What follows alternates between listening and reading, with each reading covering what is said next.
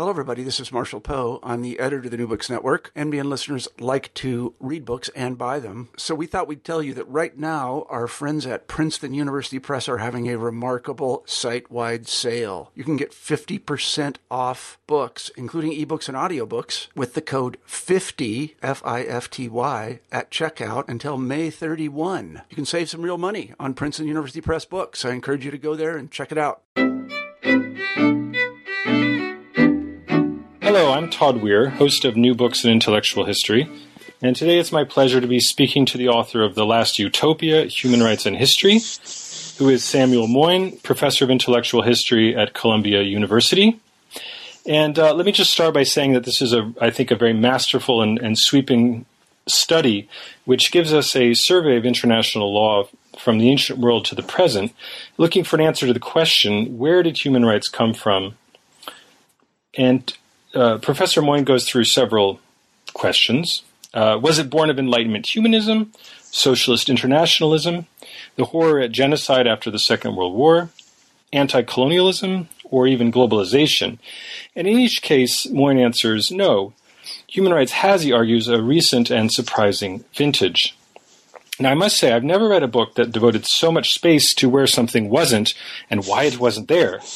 Yet in Moyn's explanations of the non-existence of human rights up until the 1970s, we learn a great deal not only about the importance of the nation-state to the conception of individual rights, but about the nature of historical change. So without further ado, Sam, welcome to the show. Thank you for having me. And I just wanted to start off with a question about your own interest in this topic. How did you come to this topic? Maybe just a bit about yourself in that context. Well, it was, a long and winding road. I trained at the University of California, Berkeley, in modern European intellectual history on very different topics. And when I was in graduate school in the 1990s, middle of the 1990s, human rights were getting a lot of discussion in public, but not in the humanities circles in which I traveled then. But I dropped out of graduate school briefly and went to law school. And there I took a lot of human rights courses and first, conceived a kind of personal interest in the topic. And that was accidental. That was the time at which human rights were suddenly prestigious as a possible language of post-Cold War order. And I even worked at the White House for one of the summer internships I did during law school. Ultimately, I finished my PhD and became an intellectual historian and began to teach courses in the origins of human rights, really before I think there were such courses in history departments. Now there are a lot. And the book really emerged when a kind of real field began to crystallize. I started out on this project with a book review, actually, of Lynn Hunt's Inventing Human Rights. And I had accumulated enough ideas as a teacher that when her book appeared, I thought I could present a pretty different view of the topic. And it was really from that moment around 2007 that I resolved to put my other interests on hold for a bit and write a book on this topic, which is what the process that led to The Last Utopia. Great. As I said in the introduction, I found it fascinating that you could spend so much time on when human rights wasn't, and but the reader will find it fascinating to go through this journey with you and find out why it wasn't and so on. Maybe you could start even with some of the criticisms of Lynn Hunt's book. She's writing about the relationship of contemporary human rights to the French Revolution, the ideas of the rights of man. That seems like a logical genealogy for the history of human rights. What argues against that? So I think a lot, although I think our intuition and Lynn Hunt's intuition about the importance of the Enlightenment maybe a bit more so than the French Revolution, is still correct. I just think it's much more that it leaves a lot out. So doing the history of human rights requires us to be very clear about what exactly our object is. And human rights could be a very, very abstract moral idea that individuals have moral rights as individuals, and that could be even before there are states or apart from the fact that there are states, or it could be, from the state. And if that's what we mean by human rights, then I think we need to start actually way before the Enlightenment, looking at the origins of the idea of an individual right, which, most people think emerged, sometime between the later Middle Ages and the 17th century, so long before at least the High Enlightenment and the French Revolution. But I think what Lynn Hunt and I shared is the view that that idea, let's say in a philosopher's mind, has to matter politically. But it's also there that I sort of diverge from Lynn Hunt, because what I notice is that when natural rights, or what came to be called les droits de l'homme in French, after about 1750, mattered politically, it was mainly to capture or rethink sovereignty. So let me explain what I mean by that. The easiest examples would be in the revolutions, when the idea of natural rights or the rights of man kind of became politically important. And in the American case, where we still use natural rights in 1776, we understood that idea to be revolutionary. We took up arms, and the consequence of invoking natural rights, say in the Declaration of Independence of 1776, was for the purpose of throwing off an empire violently and founding a new state. And the same was true, below the level of the United States, at the level of the individual states, like Virginia, which had, a very pioneering declaration of rights. Obviously, the French Revolution was even more violent, certainly in the long run. And again, the goal was the same. Initially, to make a constitutional monarchy, to take power from the king, and ultimately to get rid of the king. And in both of these revolutions, not just making a state, a new state, but emancipating the nation was a central idea. And so when I reflected on these really basic facts, just the first day of thinking about the revolutionary era, these are the central facts, it seemed to me suddenly that it couldn't be right to say that the revolutionary moment is the origin of our view of human rights, because most often we want to subordinate the state, and especially the nation state, to higher norms. And we might even appeal to international law or an international site of power like the United Nations or the United States under the color of a UN Security Council resolution to interfere with or even invade a nation state. So what I was looking at is how not the abstract idea changed, but how the political meaning of the idea changed in practice. In the beginning, it seemed to be about founding states and nation states, and now it's about subordinating them to other powers. I found that argument very convincing, compelling. One thing that I was... I ultimately was willing to accept your views on this as well, but, as a student of socialism, I was... I was a bit surprised, perhaps, upon initially reading the way you read late 19th century socialism, that sort of internationalism of the revolutionary Marxist workers' movement, ultimately didn't shake the way in which rights were conceived. fundamentally. That seemed to be your argument. Could you say something about these alternative histories of rights in the, say, revolutionary movements? Absolutely. It's a great question. And of course, I mean, now we're talking about a topic I could at best sideswipe along with many other fascinating ones, like the history of civil liberties movements around the same time, and which have actually stimulated a lot more research in the meantime. But I think my basic agenda was twofold. One was to point out that, of course, there were aspirations to have a trans or supranational politics long before our time. No one could deny that.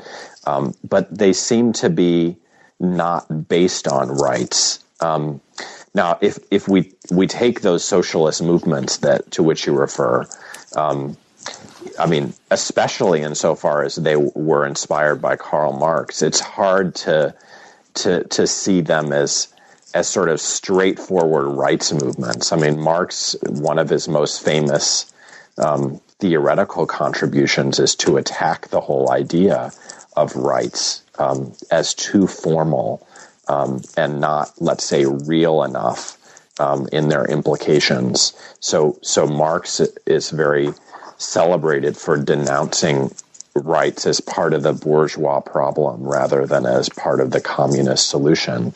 Now, it's also true that in his own life, and especially in workers' movements that followed, there were lots of claims about workers' rights, and no one would want to deny that, and or that sometimes that workers phrase their demands in terms of the rights of man.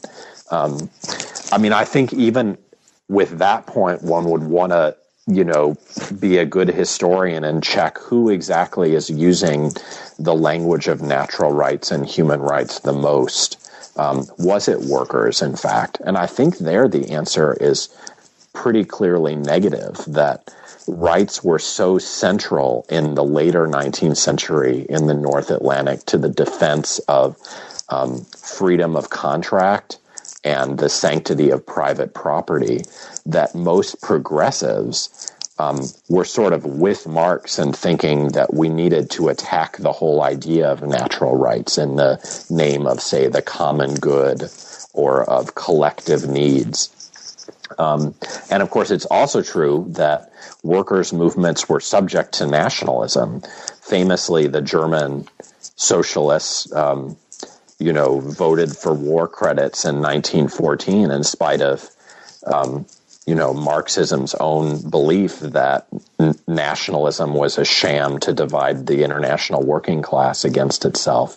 And the German Socialist Party split, over these sorts of issues in the course of World War I. So all of what you say is basically true, but my finding is that if we're interested in again, the actual way rights claims work, they're surprisingly linked to a nation-state framework and forum for much of the 19th century and beyond. Yeah, as I said, I found that that entire line of argumentation very compelling.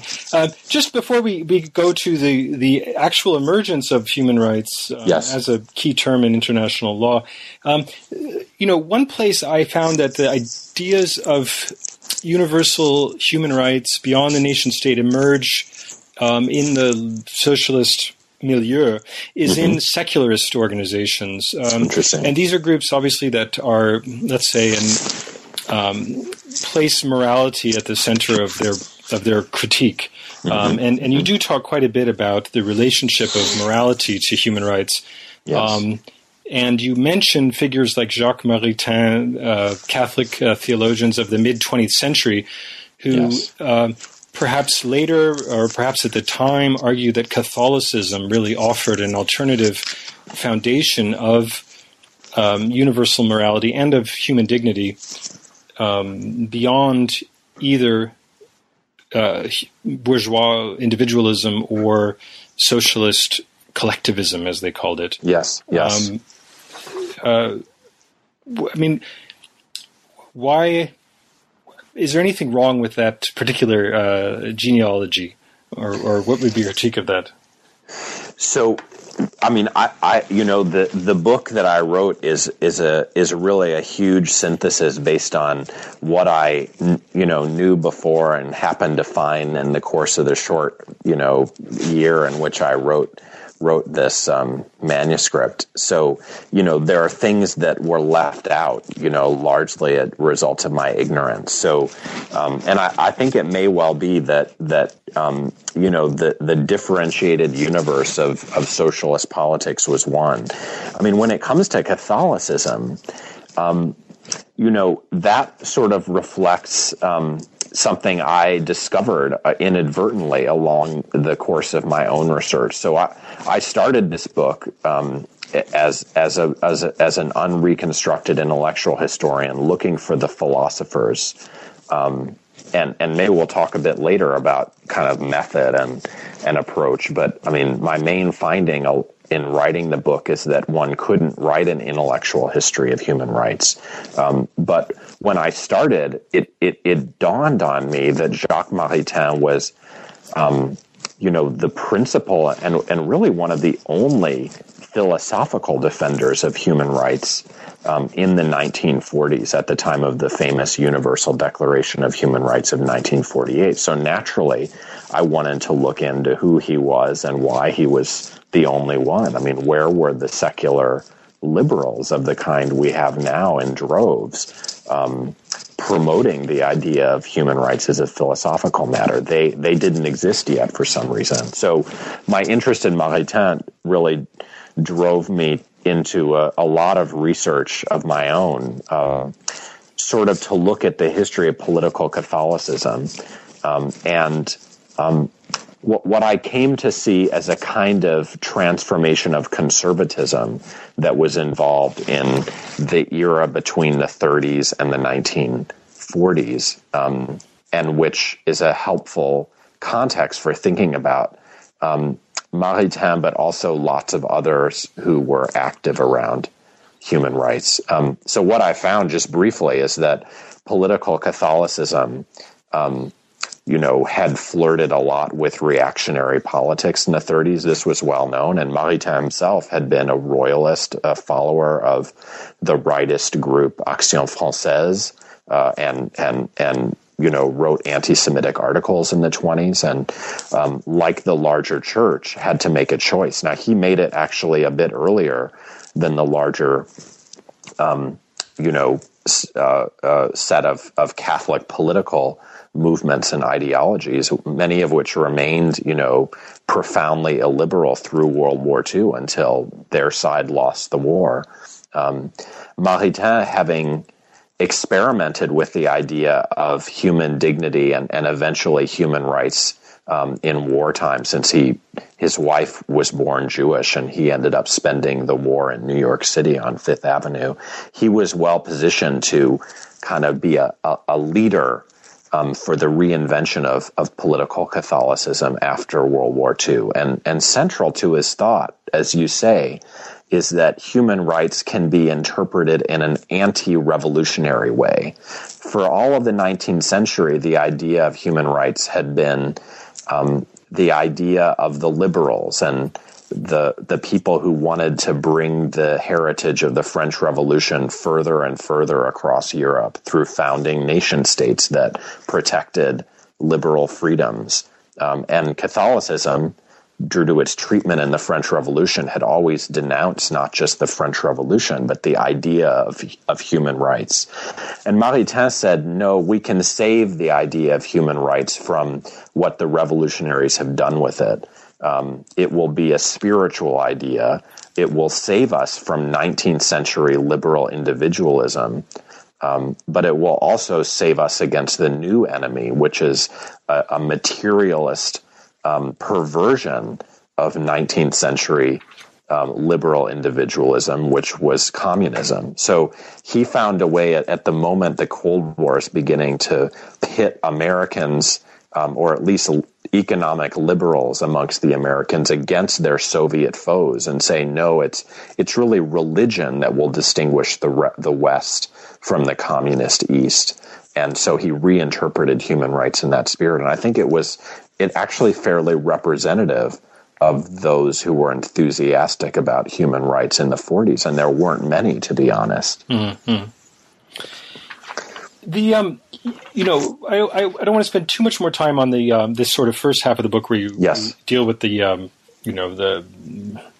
let's say the prehistory, right?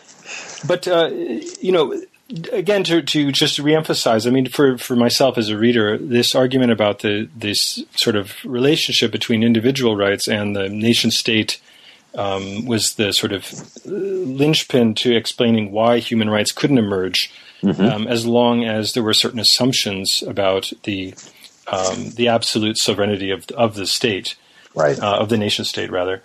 And just as a final example, perhaps you mentioned the anti-colonial struggles of the mm-hmm. post-war period, and you really, I think, argue that they are perhaps almost the best example of why this. Why human rights couldn't emerge, because these were movements that were deeply committed to the principle of national sovereignty. Right. Now, what I did find interesting is that when you do, and this is where you have to do a bit of explaining, but where you do shift into the 1970s and you say that there's this surprising, really, emergence of human rights, your entire argumentation shifts, and you effectively kind of drop this focus on national sovereignty, and you introduce the notion of utopia halfway through. And I found that quite striking. You're no longer making your argumentation principally around a paradigm of national sovereignty. Rather, you go into another type of causation. It has more to do with the question of utopia, social movements, and so on. Can you say a bit about maybe introduce this notion of utopia? The book's called The Last Utopia. Absolutely. What happens in the 1970s? Absolutely. So that requires a long response, just because I have to sort of cover things in different registers. So maybe I'll just start by saying that the book is premised on a belief of mine, which is that international human rights became very imaginatively forceful in our time. That's to say, people believe in them. And I wanted to get at the imaginative or even utopian component of their appeal to us. And so I presume that if I didn't explain human rights at that level, I would have failed.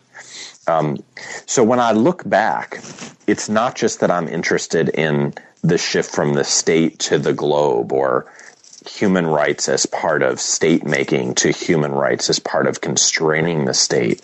I'm also interested in let's say, a parallel track, and that's from a universe in which rights were part of changing the world to one in which they became more exclusively imaginative and utopian. So let me explain. It's not that rights as part of the state making I talked about in the American and French Revolution didn't have an imaginative component, but no one would deny that the wave of state making in modern history changed the world, and the outcomes that people enjoyed or sometimes suffered under the regime of the proliferation of states across the world. And to me, the anti-colonial story and the decolonization of the world is the best evidence of that. So to me, the anti-colonial movement is more faithful to the revolutions that we've discussed than we are, because even though we like to say that Adolf Hitler and the Holocaust gave sovereignty and nationalism bad names, the truth is that actually it's after Hitler that sovereignty and nationalism conquered the world and were taken to the ends of the earth by decolonization.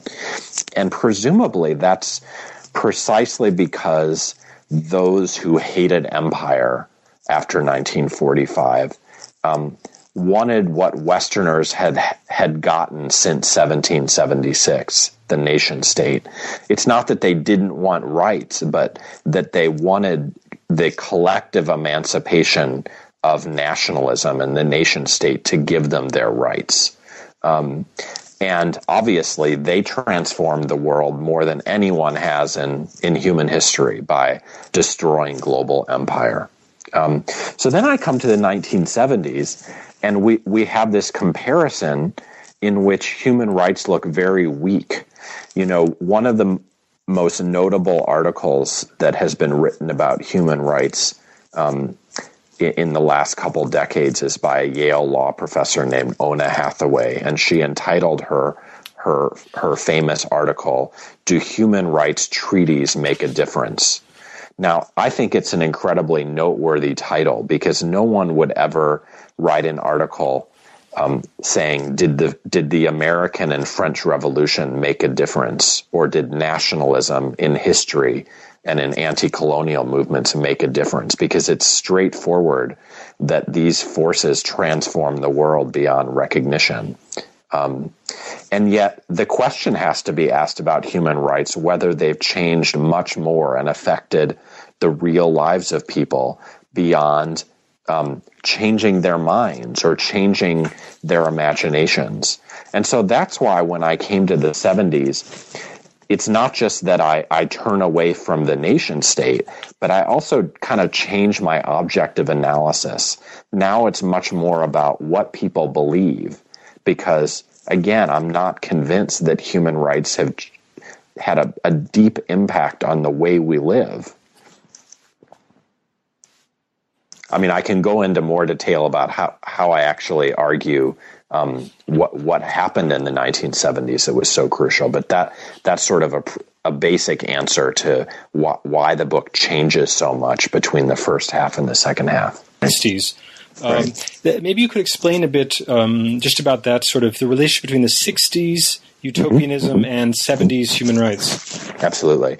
So just continuing from where I left off, I mean, I started out with 1968, and I looked around. You know, that was the 20th anniversary year of the Universal Declaration of Human Rights. And yet when we look at all the books about 1968, no one ever mentions the fact that the United Nations made it Human Rights Year, celebrated the Universal Declaration, had a whole conference in Tehran to mark the 20th anniversary. And that's because there was so much else happening in 1968. You know, it's the year of these global uprisings, you know, very famous in French history, but, you know, marked American history pretty profoundly. You know, in Mexico City, some major events took place, even in East Asia. And the ideological picture of 1968 is that it sparks a huge kind of rebirth of utopian schemes in the West. In fact, if we look at the secondary literature on the idea of utopia, it's all after 1968 that all the old utopian thinkers, from Thomas More, but especially, you know, 19th century French utopian thinkers like Saint-Simon and Charles Fourier and American experiments like Brook Farm, suddenly become interesting. So there's a moment in our recent ideological history when lots of people want to transform the imagination. And the basic argument of the last utopia is that they all fail, and that somehow human rights survives this moment when there are all of a sudden a ton of different utopianisms on offer to you know, consumers of ideologies. And over the course of the 70s, just one survives, or maybe a few, like the environmental movement seems to be a kind of parallel to human rights that draws on the creation of utopianism and new social movements in the 1960s, but weathers the storm in which all the rest of them don't survive. And so that's the basic framework of The Last Utopia. It looks at this really surprising decade between the late 60s and the late 70s, by which time, politicians are saying that states have to obey human rights, and that's because of the success of human rights in establishing themselves at the level of social movements. So Amnesty International wins the Nobel Peace Prize. Other major NGOs are founded, like Human Rights Watch, and human rights have suddenly become kind of part of the lingua franca. In fact, if we study the history of language, we find that in English, very few people use the phrase human rights before about 1977, and that now it's on our lips. And so part of what I wanted to do is understand the dynamics in that crucial decade between the late 60s and the late 70s, in which suddenly human rights are part of the picture, as they now are seemingly permanently. Along with that sort of eclipsing of those utopian social movements, you also discuss a certain crisis of the Cold War, Vietnam, and so on. And you do talk about Amnesty International as an original innovation in political strategy for a social movement. Could you perhaps just touch on what you found so intriguing about Amnesty International in terms of its method, and why that tells us something about both the Cold War and about human rights? Absolutely. I mean, it is a crucial organization because it was there first. There's possibly one prior human rights organization, self-styled, called the International League for the Rights of Man, but it doesn't have the same movement basis as Amnesty, the same grassroots adherence, and the same popular visibility. For example, it didn't win the Nobel Prize. Amnesty International did. So the general account I give of this period from the 40s to the 1970s is that other things failed, not just between just at the level of kind of utopianism after 1968, but really across the Cold War period. So if we ask what's happening after World War II in the North Atlantic space, it seems to be that people there also accept the boundaries of the national. And the big debate is, what kind of nation state are we going to have? And in particular, what kind of welfarism are we going to choose?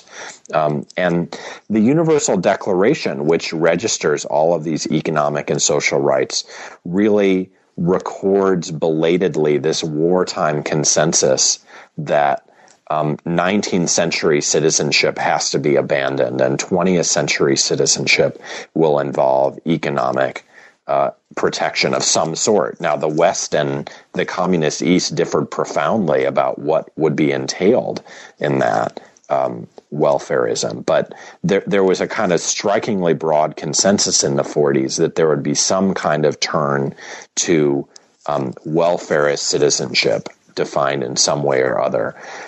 And people bought into this, and that's why they also bought into the Cold War in the first couple of decades of it.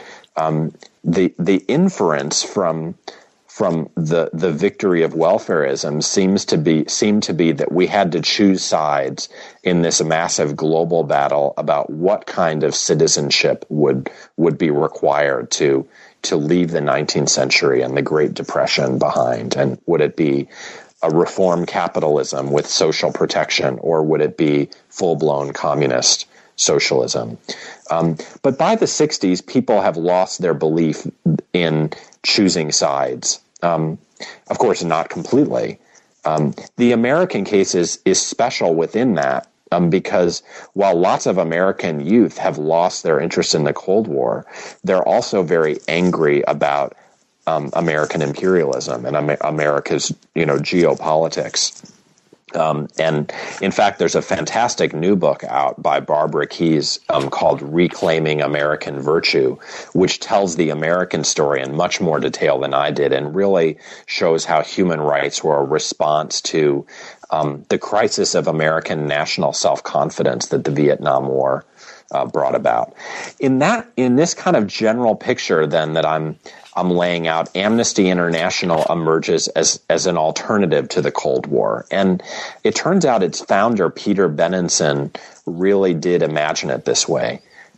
When he first comes on the scene, he was deeply marked by some of the Christian currents that we talked about before. He was born, he was ethnically Jewish. His parents had been Jewish, but he was a convert to Protestantism because of his parents, and then himself converted to Catholicism. And he thought of human rights as a successor to socialism. He said he looked out at the world in the late 50s and early 60s and said, people want a cause, but socialism has failed us. And my general picture of human rights follows Benenson's insight. It basically says human rights appealed to a lot of people because they wanted clean hands. They were tired of a Cold War in which our idealism depended on endorsing a lot of violence on both sides.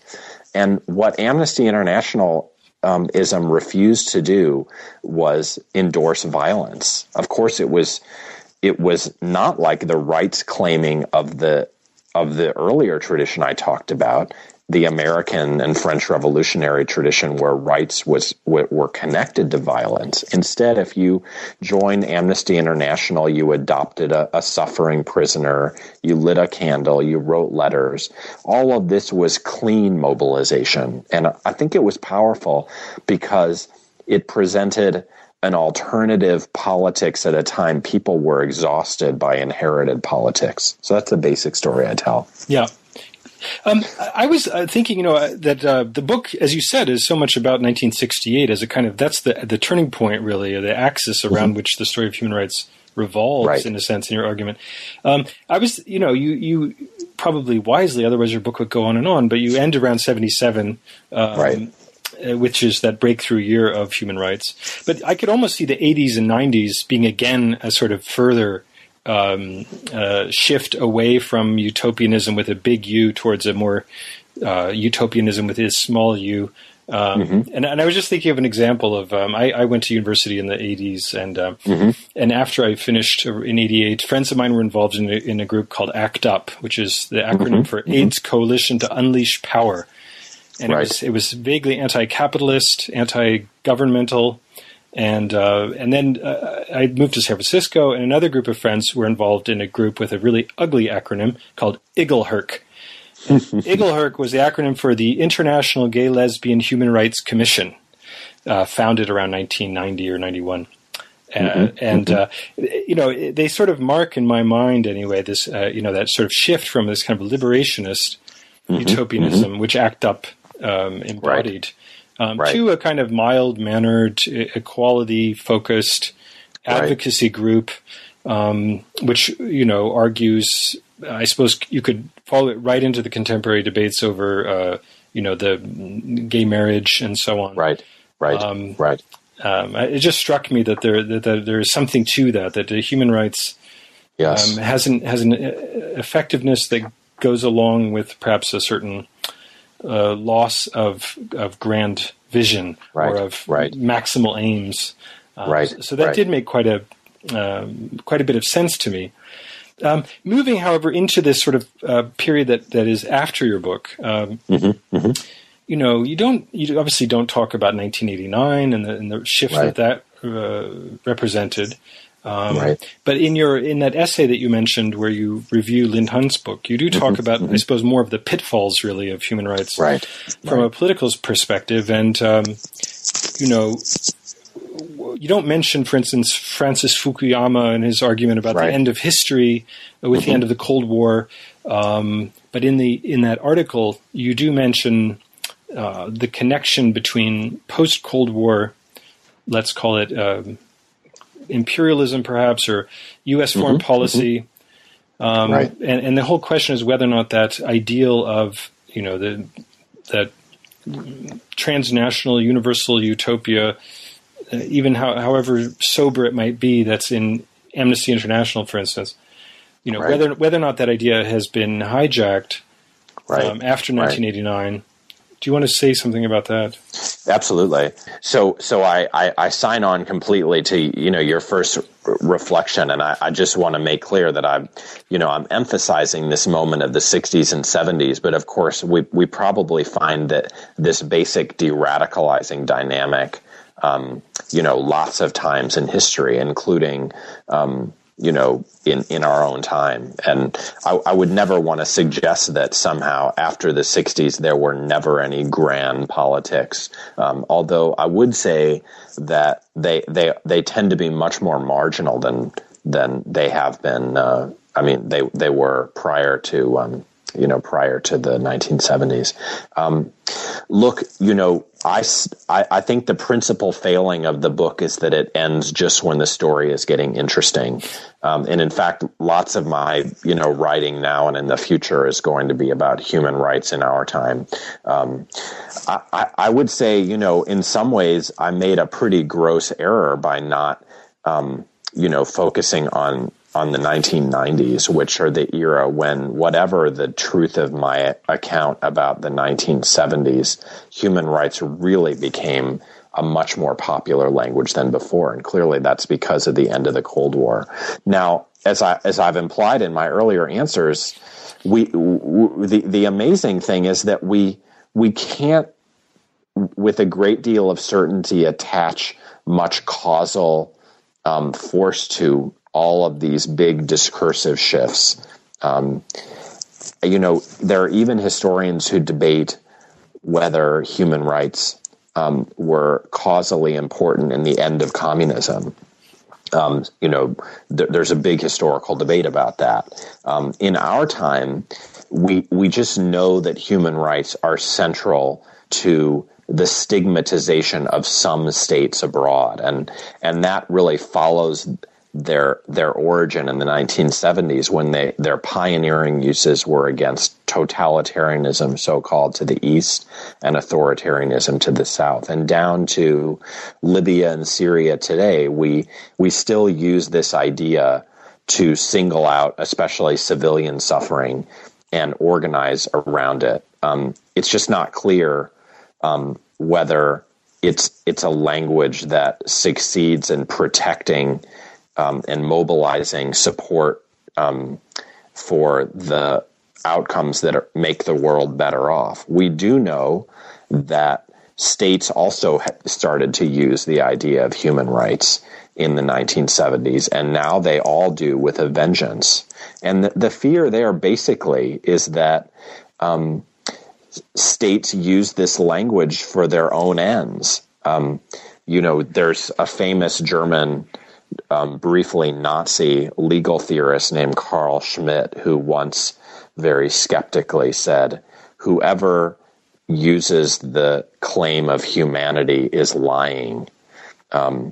Now, that's very skeptical, but it's almost unfailingly the case that it turns out that states have particular interests, not always, but most of the time. And so I think after 1989, many of us have learned to be very cautious about the use of the idea of humanity or the invocation of human rights in high politics, because the language then gets bound up with great power dynamics. And I think there's no better illustration of that than the various wars that we've seen in the past couple of decades, the Iraq War especially, but the Libyan intervention, the claim making that almost led to the Syrian intervention. And so what I think our task is as interested observers is to beware, to wonder why it is that human rights seem to not have had the same impact world historically as the nation state did, for better, sometimes for worse, and to beware of human rights for their uses not just by social movements but by politicians in the public sphere. Yeah, I related to that. I remember going to a talk by, I think his first name is Jacques Rancière. You probably know him. Yes, of course, a French intellectual. French intellectual. And this was probably 2003 in Berlin. Mm-hmm, and And he was sort of bemoaning the emergence of the whole philosophy of ethics, or let's say ethics as a popular philosophical term and of the subject. And I was wondering also, he didn't mention human rights, but I could see that perhaps with human rights and ethics, one could make the argument, as Rancière does, is that in the absence of sort of old-fashioned political language, that these moral discourses appear and are perhaps, not able to. They can be perhaps more misused than political language by state forces, and that was effectively what he was arguing in the context of the the Gulf War. Right. Do you think there's anything to that about? You do mention, as I said, the morality of this particular discourse. One would hope it would protect the discourse, so to speak, from misuse, but perhaps it's the opposite. Right. I think you're raising a really important and really intricate problem. So, I mean, it's, I don't know what Jacques Rancière said, but, it seems to me we can't dispense with normative dimensions to our claims. There are some people out there who are nervous about morality sort of as such, but I'm not one of them. And I think it's just the case that all politics should follow out from and be connected to claims in a moral register. I think my worry about human rights is that because it presents itself sort of as exclusively moral norms, it's not as self-conscious or self-aware as it should be or could be about its inevitably political implications. And I think that may make it more susceptible to misuse than other languages. So just to take a comparison, if I'm a socialist at home, just hypothetically, of course I have moral reasons for pursuing my politics, but I don't just make claims about, the nature of man. I also have a political program, which is roughly about taking from the wealthy and giving to the poor. And it's clear to everyone that that's a divisive political agenda.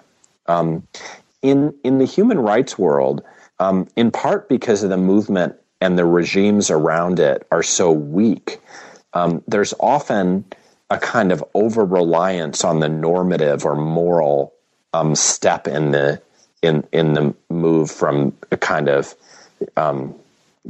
moral language to political consequences. So often we're told that there's this moral norm that everyone agrees about, or this international treaty that states have ratified, as if the politics of advancing some value or other were straightforward. So just to go back to the cases we've talked about, these humanitarian interventions, so-called,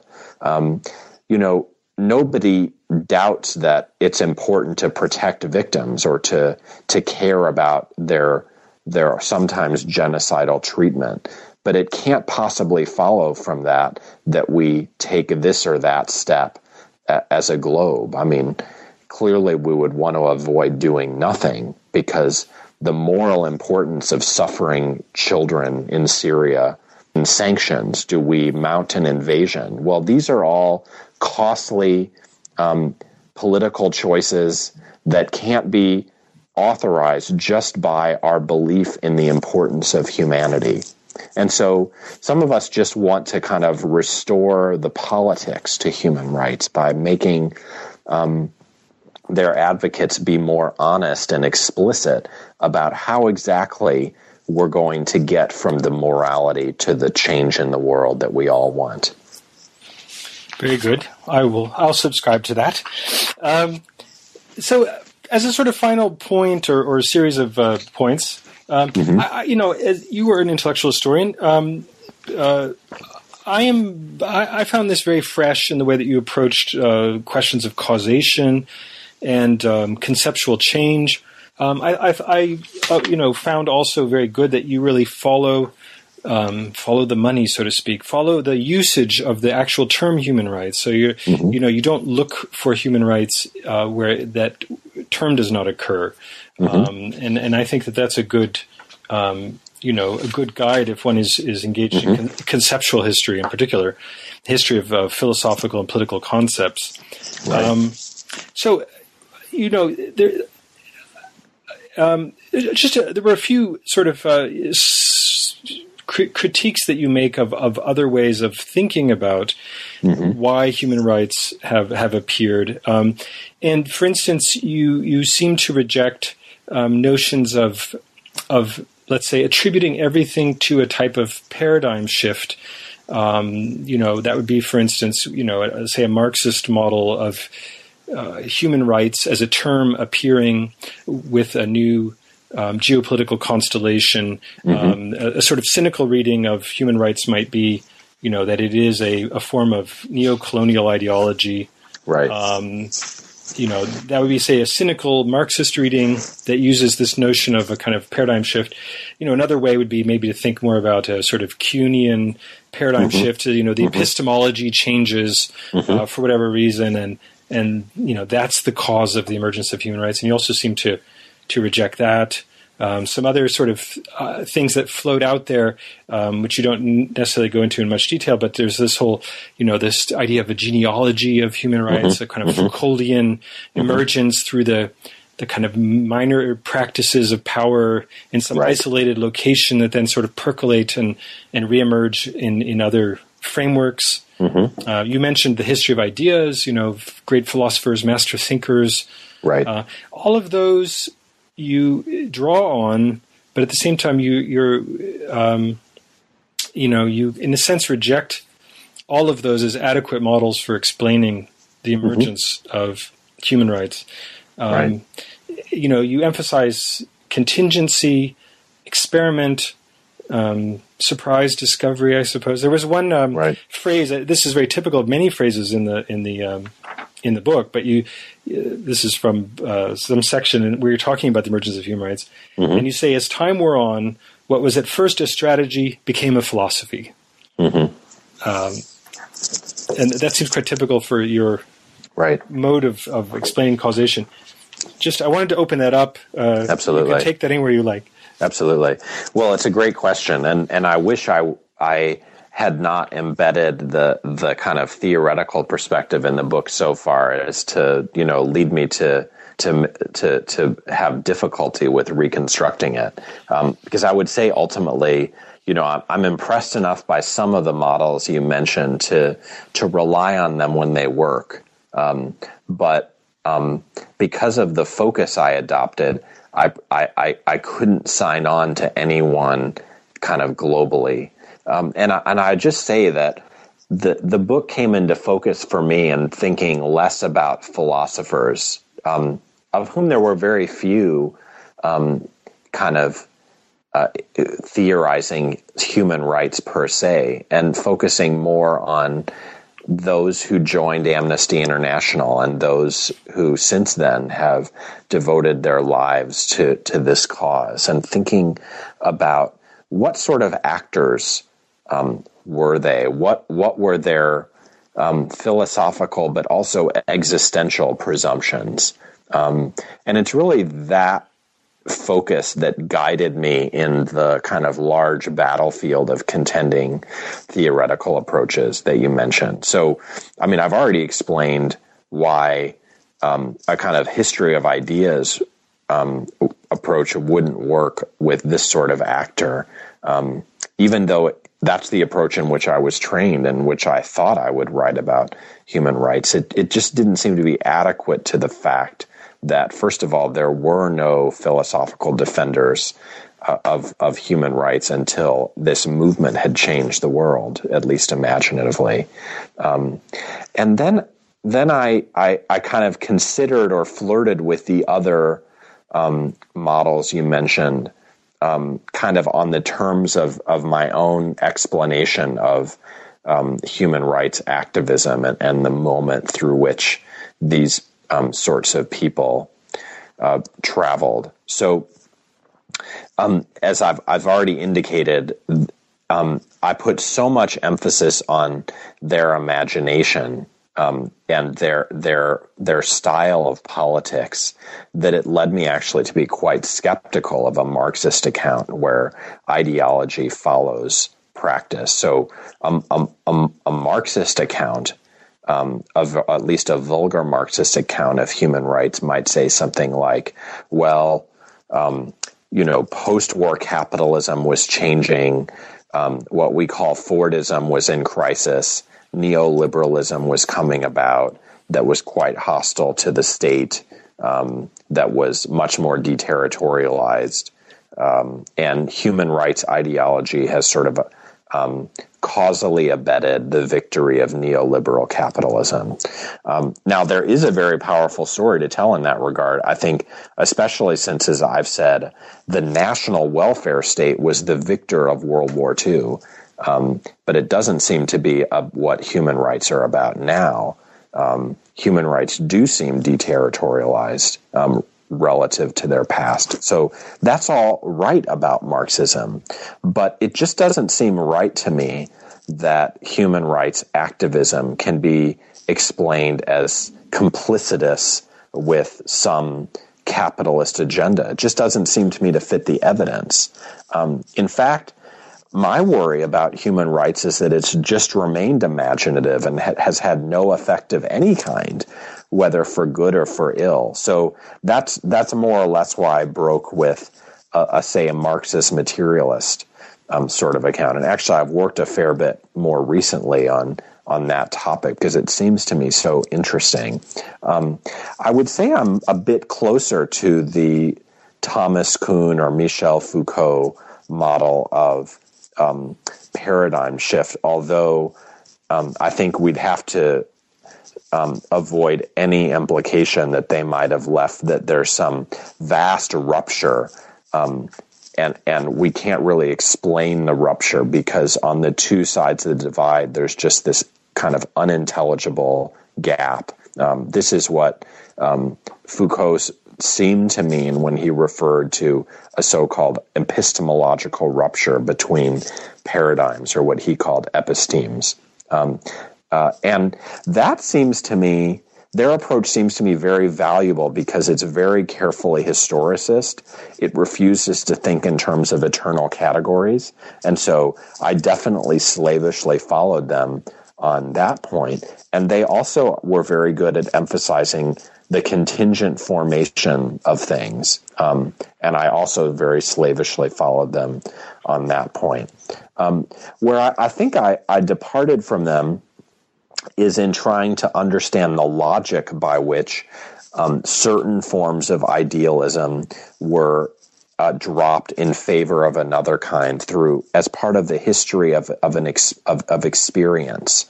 And so my emphasis on activists is sort of about how they conclude that one form of activism, including, say, socialist or revolutionary activism, isn't working for them, and they look for another kind of activism that will differ in experiential terms. And I think that takes me to that quotation you read. So it does seem to me right that the human rights emerged as a kind of experiential move with early human rights activists responding to very historically specific forces like the crisis of the left and the crisis of the 1968 utopias.